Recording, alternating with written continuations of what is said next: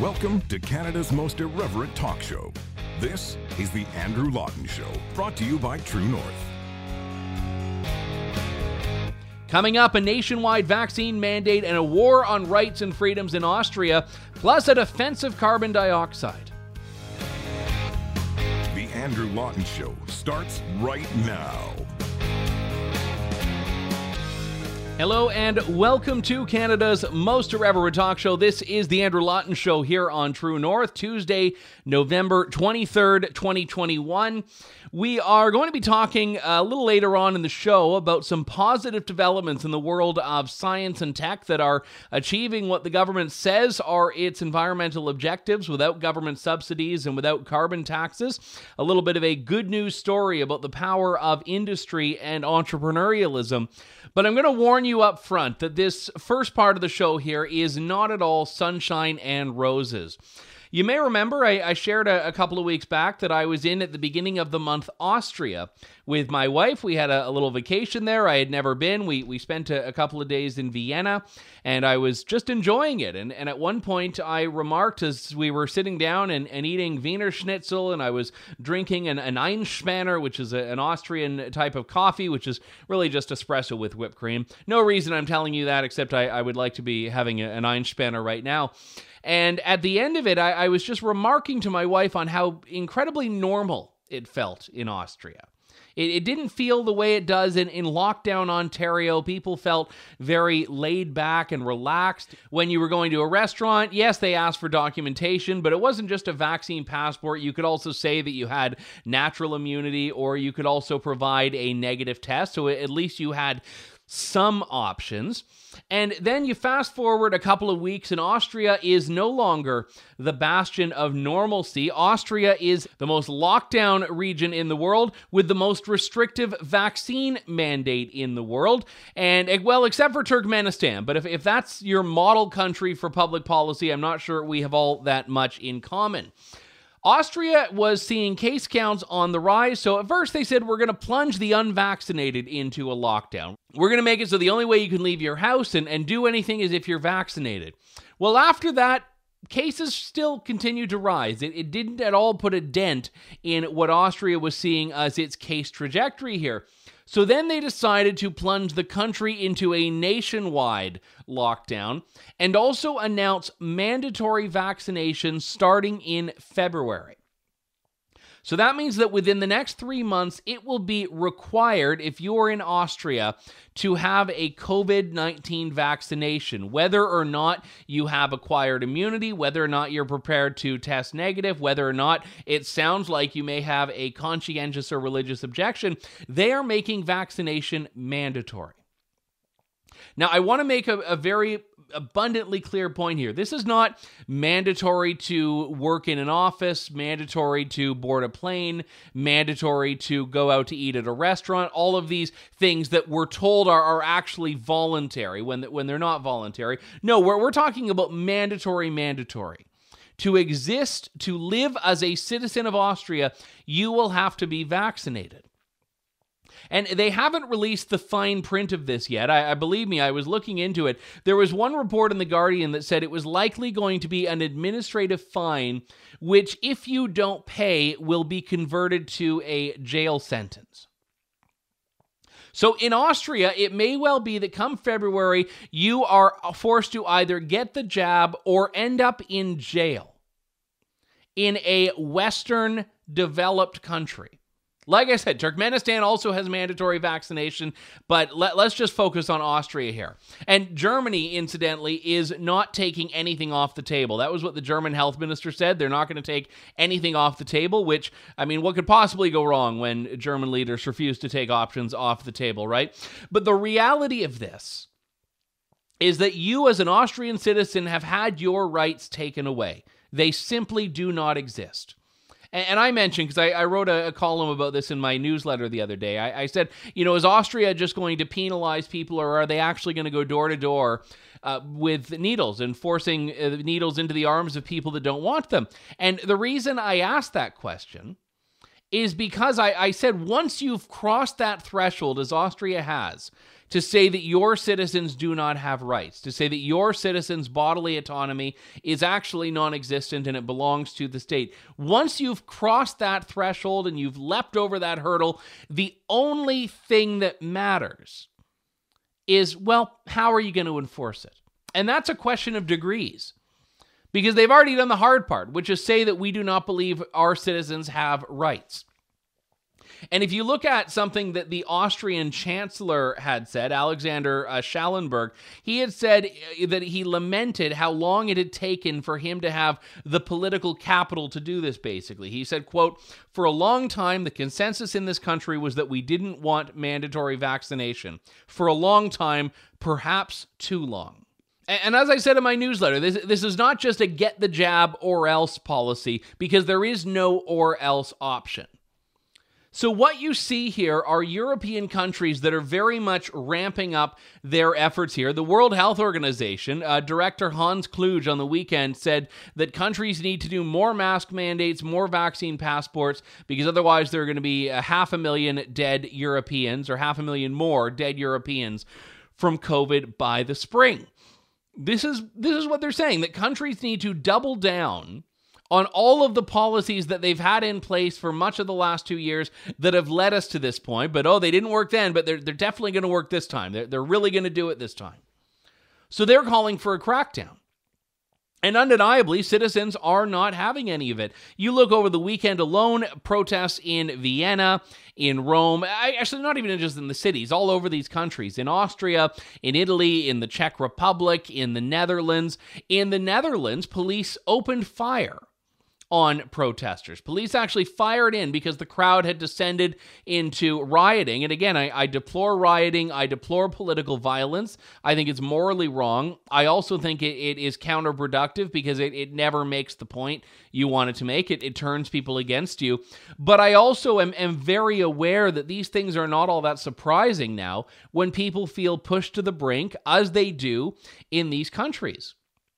I mean, you just take a look at Austria, just for one moment here. And Austria is a country that has a deep history with autocratic governments. So the fact that it's going down this road does not escape anyone who even has a passing understanding of history and the historic implications of things like this. But in Austria, if you are a citizen that doesn't want to get vaccinated for whatever reason, your rights, like I said a moment ago, do not exist anymore. Your rights as an individual do not exist. So when the government is doing this, what choice do you have left? Surely there's an argument for self-defense when you're talking about forcible vaccination. And again, not just vaccination policies that close off parts of society to you, which I think are wrong, but they give the illusion of choice. But no, a policy that actually takes away your choice. Mandatory vaccination. And the reason I'm so passionate about this, firstly, because I had a lovely time in Austria, and it's shameful to see a country that is so beautiful, that has such history, that has so much to offer, go down this road from which there really is no return. But also because, as we've seen throughout the pandemic, if it can happen in one place, it can happen elsewhere. And I know Austria is a bit unique in that it's got a lower vaccination rate than other countries, certainly including Canada. So that's what is setting it apart, a lot of the proponents of this policy are saying. But the one thing that we know is that people are going to be devaccinated at a certain point. The fully vaccinated people are going to be told at some point, and I don't know when it is, that their 2 doses aren't enough, and they've got to add a 3rd dose on there or a 4th dose with whichever wave we're in. And that was the other comment made by the Austrian chancellor. He said, we've got to protect against a 5th, 6th, and 7th wave. So they're already thinking, 7 waves to flatten the curve or whatever the case may be now. So at a certain point in Canada, the vaccination rate will go down with one of 2 things taking place. One, the number of vaccinations needed to be considered fully vaccinated will increase. Number 2, the eligibility will increase. And that's what's happening this week. Now that children aged 5 to 11 can get vaccinated, the denominator in those vaccine statistics has gotten larger. The denominator. So now with more people eligible, the vaccination rate in Canada will understandably drop down because it's a smaller percentage of the eligible population that has been vaccinated. And if you don't think there are going to be a lot of people that are pro-vaccine themselves, that do their part, that draw a line when it comes to their children, you are sorely mistaken. And just anecdotally, the number of stories I'm hearing from people who have said, yeah, I got it, I had to for work, or I was fine with it, or for travel, whatever. But for kids, it's nope, my children are simply, full stop, not getting vaccinated. And there's, I can't quantify it, it's just anecdotal, but I know it exists, and I know this is going to be something that we're hearing a lot of. And if schools start mandating vaccination for 5, 6, 7-year-olds, there is going to be rioting outside public schools all across Ontario, all across Canada. And it's also going to bring up other questions about consent. I want to read from the Niagara Region Health website. Now, this is not a page about COVID-19 specifically. This is a page about school vaccination. And there are some vaccinations that are available to students, like for HPV or for, I think there's another one, hepatitis vaccines that you get in grade 7 or 8, whatever it is. So this is in general. However, I think it's important to know the Niagara Region's interpretation of the law. They say on this page here, age of vaccination consent. Under the Healthcare Consent Act, be advised that there is no minimum age to provide consent. This means that your child can consent to be vaccinated without parental consent. And they put without in bold to really drive home the points to parents that your children can be vaccinated if they consent. Now, one of the hallmarks of consent is informed consent. And this is something that the Act does specify, that you need to be able to make informed consent. And there may not be an age, but how many 5-year-olds are going to be capable of making informed consent on something like this? So you already have health officials that are laying the groundwork to say that they are going to be vaccinating children without parental consent. They think they have a legal mandate to do it. You're going to get kids that are on a bandwagon effect, kids that don't understand the scope of it, kids who may not even know if they have some reason medically that they can't get a vaccination. In this case, you'd hope that the parents would make that abundantly clear to the kid and the school. But there are going to be throughout schools across Ontario, across Alberta, across BC, across the country, students getting vaccinated without parental consent, potentially without parental knowledge, and potentially with the perception of parental consent. This is going to be a big thing. I've already heard stories about cases where if you can't reach a parent, it's kind of just presumed that they would have consented because, after all, what sort of Neanderthal or troglodyte wouldn't want their kid vaccinated? Surely everyone wants this, right? So this is going to be the next frontier on this. Again, piece by piece, things that should be matters of individual choice are no longer treated that way. And forget about whether there's going to be a malicious vaccination of people who haven't truly consented. Even just the accidental vaccination risk, I think, is quite significant. People that are trying to do the right thing, that just assume that there's parental consent or a kid doesn't know, something like that. I mean, the whole point is that when you start putting schools in charge of things like this, you're losing the ability for parents to do it. I would say the parent needs to actually be standing right beside their child in order to consent, or have a form where it's abundantly clear what they wanted and what they sought. But if the school's now saying that kids can consent without their parents, then all of a sudden, what are we doing? Are we making the 5-year-olds sign the documents, or are we making the 5-year-olds actually read about the side effects, the benefits, the pros and cons, all of that? So these are going to be the new frontiers, as I said, of this, and a lot of parents will not want anything to do with it. But if they start extending the vaccine passport to children, if your kids want to go to a play place, if your kids want to join a sports team, if your kids want to take piano lessons, your 5-year-old's got to be vaccinated, your 6-year-old's got to be vaccinated. And it won't end here. Pfizer is running, and I think they've been running since February or March of this year, maybe even longer, trials on children as young as 6 months old, on infants. So making the COVID vaccine basically part of your measles, mumps, rubella infant vaccination. So that's what they're trying to do here. And I should specify, again, it's a necessary disclaimer, I have no issue with people getting vaccinated. I'm fully vaccinated. I own that decision. I'm happy with it. But I think people can make whatever decision is right for them. But in order to make a decision that's right for you, you first off have to have the legal right to make it, which takes the Austrian approach off the table. But you also have to know what decision you're making. And when you have health officials that are already trying to lay the groundwork for vaccination without parental consent of children potentially as young as 5 years old, which is where the COVID vaccine is approved, you don't truly have informed consent. And more importantly, you have a system that is going to pit parents against the schools in which their children are students. You know, speaking of the German health minister, I want to read this line from Jens Spahn. That is my German at work there. Not particularly great, I apologize. But the German health minister has said by the end of the winter, citizens will be vaccinated, cured, or dead from COVID. This is something that, is trying to put the fear into people. But it also suggests that the German government does not believe there's an additional category there of being unvaccinated by choice. Now, a lot of them, again, like Austria doesn't really care now about natural immunity, despite a wealth of research that says natural immunity can be very powerful, in some cases more than some of the vaccines.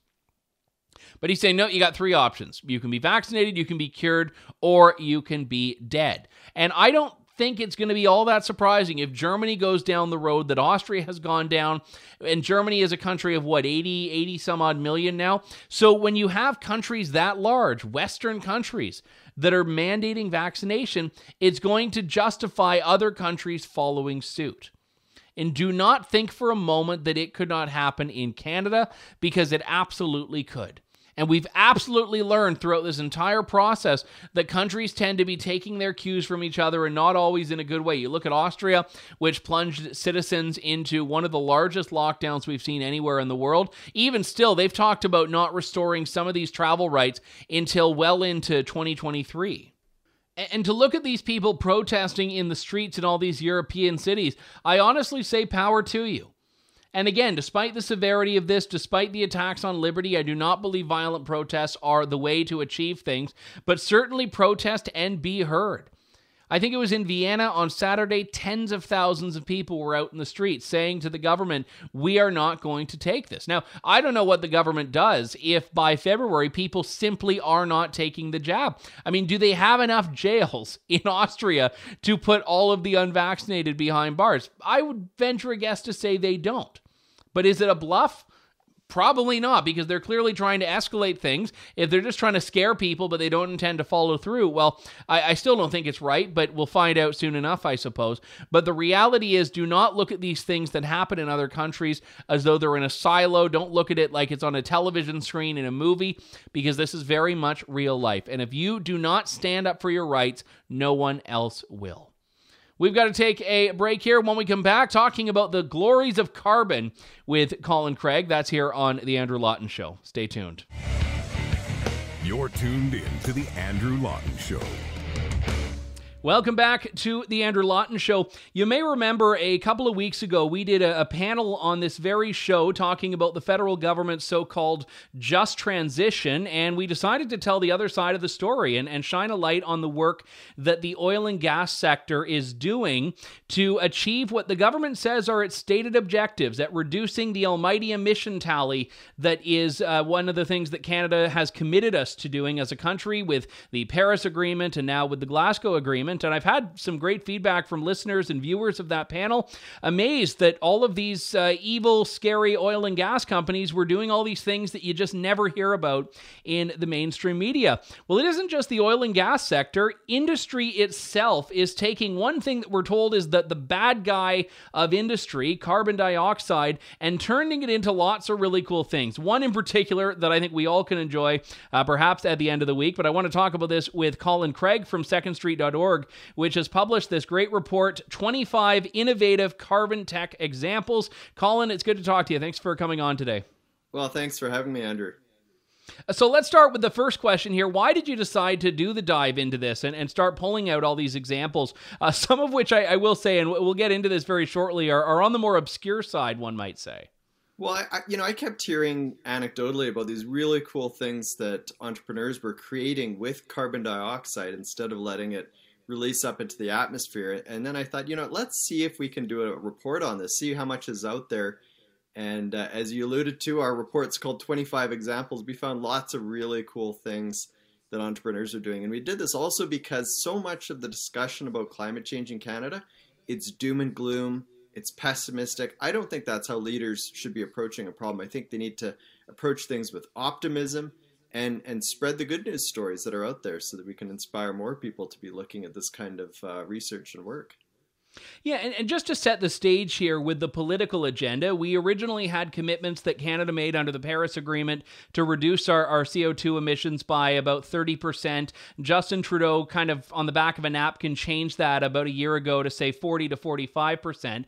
Reducing emissions is something that can be achieved in a couple of different ways. You can actually stop producing, or conceivably, you could take what you are producing and take it out of the atmosphere and apply it to other things. And these 25 items on your list, they fall into that latter category, do they not?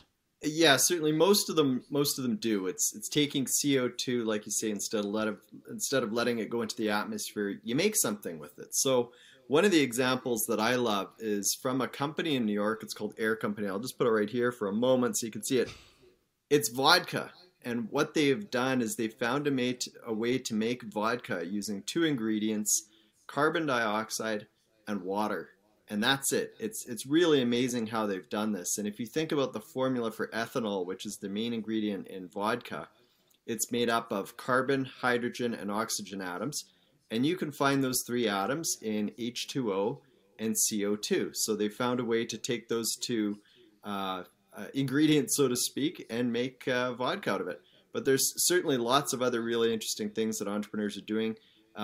Not just outside of Canada, certainly in Canada's borders, including a lot in Calgary. So just to go back to the vodka for a moment here, we may not get off the vodka, but just for a moment at least, I mean, we could, if we nationalize this, we could probably achieve the 45% reduction in CO2 right there. I could probably account for about 15% of that some days. We just have to replace everyone's drinks at the dinner table with vodka, and then we'll be fine. Forget about Tim Hortons. Our new national drink is Air Vodka, the CO2 capturing vodka. Okay, is that the only edible one on the list? No, actually, there's another really cool one that it's a company in Ontario. Actually, it's called Pond Technologies, and what they've done, it's fascinating. I love it. What they're doing is they're taking the exhaust that would come out of, say, like a smokestack, and they are channeling that CO2 that's coming out. They use some pipes. They put it into a tank. The tank is full of algae, and the algae eat the CO2. For lack of a better words, I'm not a chemist, but they basically consume it. They're able to grow, and then eventually what that company does is it processes the algae, and then they can turn it into all kinds of different products. They're trying to turn it into biofuels, bioplastics, nutraceuticals, and then including one ingredient, phycocyanate, I believe is how you pronounce it, and it's basically blue food coloring. So that blue food coloring is used in things like M&Ms. So that's another great example. I guess we'll have vodka to drink, we'll have blue M&Ms for dinner, and then we're going to solve climate change. You know, it's funny because obviously these are just a couple of novel examples here, and I don't think we'll go through the whole list of 25. We'll post a link to it here, but there are some that are pretty critical items. You've got batteries that are in here. You've got bioplastics as well. I mean, we always hear about how packaging is supposed to be the great nemesis of environmental concerns. Well, here's a way to kill two birds with one stone right there. Start using CO2 in the production of packaging. Yeah, and one I love is it's a company in Calgary. They're starting to make carbon nanofibers with CO2. And as the name suggests, it has carbon in it. You obviously can get carbon from CO2. And we already use, as a society, carbon nanofibers. You'll find them in all kinds of different products. So if you pick up a lightweight badminton racket, you'll probably see sometimes that on the racket it'll say that it's made with carbon graphite or carbon fiber or whatever.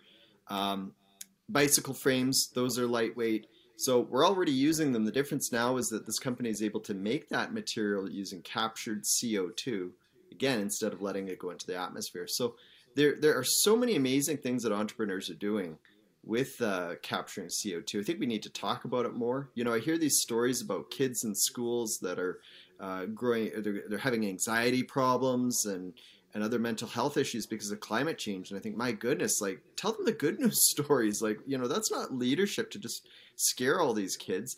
give them some hope. Why don't we try and encourage them to be the next generation of engineers that can start to find other cool ways of using CO2? Yeah, and the one that jumped out at me too, again, just on an amusing note, is yoga mats. And Yeah. the people that are using those yoga mats, I think demographically are the most likely to think that CO2 is, again, this thing that we need to just completely purge and eradicate. Great, another way to kill two birds with one stone. Yeah, it's pretty cool. We actually met with the company recently that was making some of the material for those yoga mats, and in that case, the whole yoga mat material is not from carbon dioxide, but it's part of it. It's an ingredient that they're able to use for that. And like you say, there's often ways that you can kill two birds with one stone with what these entrepreneurs are doing. There's a great Calgary story here, a company called Clean O2, where they are able to take. I believe it was created by someone in the sort of plumbing and heating and ventilation sector. They thought, well, why are we letting all this CO2 go into the atmosphere? Let's capture it. And they found a way to capture it and create a product that's used for soap. So you can use soap that's made from CO2. And the thing I like about this is that you have politicians often using the word pollution, and they're really trying to demonize the word carbon dioxide and carbon. And it's, entrepreneurs are kind of looking at it a little bit more level-headed, and they're saying, well, wait a second. Carbon's a material that's in everything, or not everything, but a lot of different things, including humans. And it's just a resource that we can make stuff with. So I think entrepreneurs are the ones who are really taking the leadership role in the issue of climate change and reducing emissions, rather than politicians that so often are flying off the handle. They're using, inflammatory language in that. So, in our policy brief, we talk about all kinds of different things, including, as you talked about at the beginning of your show, just people in the oil and gas industry being really supportive of this sector. I mentioned Air Company, the New York company that made the vodka. Well, they were a finalist in an X Prize that was co-sponsored by the Canadian Oil Sands Innovation Alliance. So you're seeing lots of examples like that where industry is supporting these entrepreneurs and they're helping these companies out. They want to do what they think is best for the environment. The Canadian Gas Association, they've been heavily supportive of efforts by industry to try to reduce emissions and up-and-coming startups and that. So, it's really on this issue, I think the leadership that we need to see is happening by the private sector. It's happening by entrepreneurs. And it's how we've addressed past environmental challenges. If you look throughout history, it's not by politicians pounding their fists. It's by entrepreneurs finding a way to address the issue at hand. Yeah, and that panel that I did a couple of weeks ago, we had a couple of entrepreneurs that have been doing a lot in this space, and one of the things that was most interesting to me about this is that they're getting virtually no government support. Now, I should say, as true entrepreneurs, they aren't looking for government support, but if the government is saying that this is the top priority, it would be great to look at, instead of reinventing the wheel, organizations and entrepreneurs and investors that are already doing things that are working towards that stated objective. And the point that I think a lot of listeners took away from that, and certainly I did as the moderator, was that the government isn't really looking for true solutions to this. They're looking for basically justification to declare a war on this oil and gas sector. And I'm wondering if in the conversations you've had with entrepreneurs and startups that are on this list, if that's true of their story as well, where they're kind of doing this alone in spite of government, or certainly without government. Yeah, I think there has been some cases where they have received support from government. I mean, a lot of entrepreneurs, like you say, they're I think naturally have a mindset where they're not looking around for government handouts. I actually think there is a role for government to support industry with this. And I think there's a few things that government can do that I think a lot of people across the political spectrum would support. Myself, I don't think we need as much government in our lives as we have, but I think there's a role for government here. It could be something as simple as, you often see the federal government spending millions of dollars each year on research grants in the post-secondary sector. When you go through that list, there's a lot of really crazy stuff. It's not a priority. What they could do is say, okay, if we're going to spend this money on research grants in the post-secondary sector, well, then put it towards the carbon capture issue, because you keep telling us that it's a crisis. Well, if it's a crisis, that's where you should be diverting your resources. And we talk about a couple of the silly examples in our report. I think if your listeners and viewers go through it, they'd agree that it's the things that Ottawa spends money on in that sector. It's not necessarily a priority. So that's one way Ottawa could support the sector without spending more money. Just take the existing money and redirect it towards this issue. It could even be something as simple as drawing attention to it. I mean, our politicians have huge social media followings. Talk about it. Talk about the companies in your city, your town, your constituency, whatever, that are doing these things so that they get more publicity and attention. And from that, these companies might even be able to get some venture capital raised from the private sector. So I think there are things. Yeah, don't just demonize the entire space, which is, I think, what's happening now. Yeah, exactly. So, I think there's a role for government to help out. It doesn't always have to be the one they're cutting a big check, but, there's things that can be done there. And another idea in the report that I thought as well was something that would certainly conform with my goals for government, keeping it small and pro-industry, and that was just offering tax credits for companies that are doing things in the carbon capture space. And this is logical. If we're going to be penalizing through a carbon tax large emitters, why would we not incentivize to companies that are doing things to actually have a net negative impact on emissions? Yeah, not just net zero, but net negative, which is what these companies are doing. Yeah, and that's certainly one thing that can be done. Ottawa's looking at bringing in a credit. They're kind of at a consultation stage. They have said that they're going to be bringing this in. I forget the amount. It's somewhere around 30 megatons is what they're talking about supporting. Well, the amount that Canada emits each year in carbon dioxide, it's over 700 megatons. So they're saying, well, we're going to do this. This is the size of the problem. Well, then make that tax credit much more available to a larger swath so that you can actually start to address that issue in a more meaningful way rather than just sort of this token little thing. So we'll have to wait and see what kind of details Ottawa brings forward with that plan. But I think there's enormous potential in this sector. Entrepreneurs are pretty amazing at addressing this, as we've seen. And we've talked about vodka and badminton rackets. Another great one is diamonds. There's a company in New York that's making diamonds from CO2. So there's all kinds of wild and amazing things that entrepreneurs are doing. And I think governments shouldn't underestimate what they can do. The report over at secondstreet.org, 25 innovative carbon tech examples. The co-author, president of secondstreet.org, Colin Craig, joins me. Colin, always a pleasure to talk to you. I can't toast your work with a glass of air vodka yet. I'll have to order mine, but I do appreciate you putting this together and coming on today. Yeah, thanks a lot, Andrew. Appreciate your time and helping to spread the word about what's happening. That's great. I want to try that vodka. So I am going to reach out to the company. I'm going to try to get one, and I'm going to try to get them on the show because, like I said, this is, I think, a great example of what we should be doing more of. You're going to get more flies with honey than vinegar. I hate resorting to cliches and proverbs and all of those sorts of things, but that's the truth. And we know that the punitive carbon tax only makes Canada uncompetitive. Whereas if you incentivize people that are doing the things that the government claims are its primary goals, if you're being honest about it, which I realize is a big if you're being honest about it, these are the sorts of companies you should be welcoming in the landscape of this country and also other countries as well. As we heard, and it's not always Canadian companies that are doing these things, but certainly a lot of Canadian companies and in particular a lot of Alberta companies on that list as examples of the 25 carbon tech innovators. So that does it for us for today. Got to wrap things up here. My thanks to Colin Craig for coming on the show and all of you for tuning in. We'll be back in just a couple days' time with more of Canada's most irreverent talk show here on True North. This is The Andrew Lawton Show. Thank you, God bless, and good day. Thanks for listening to The Andrew Lawton Show. Support the program by donating to True North at www.tnc.news.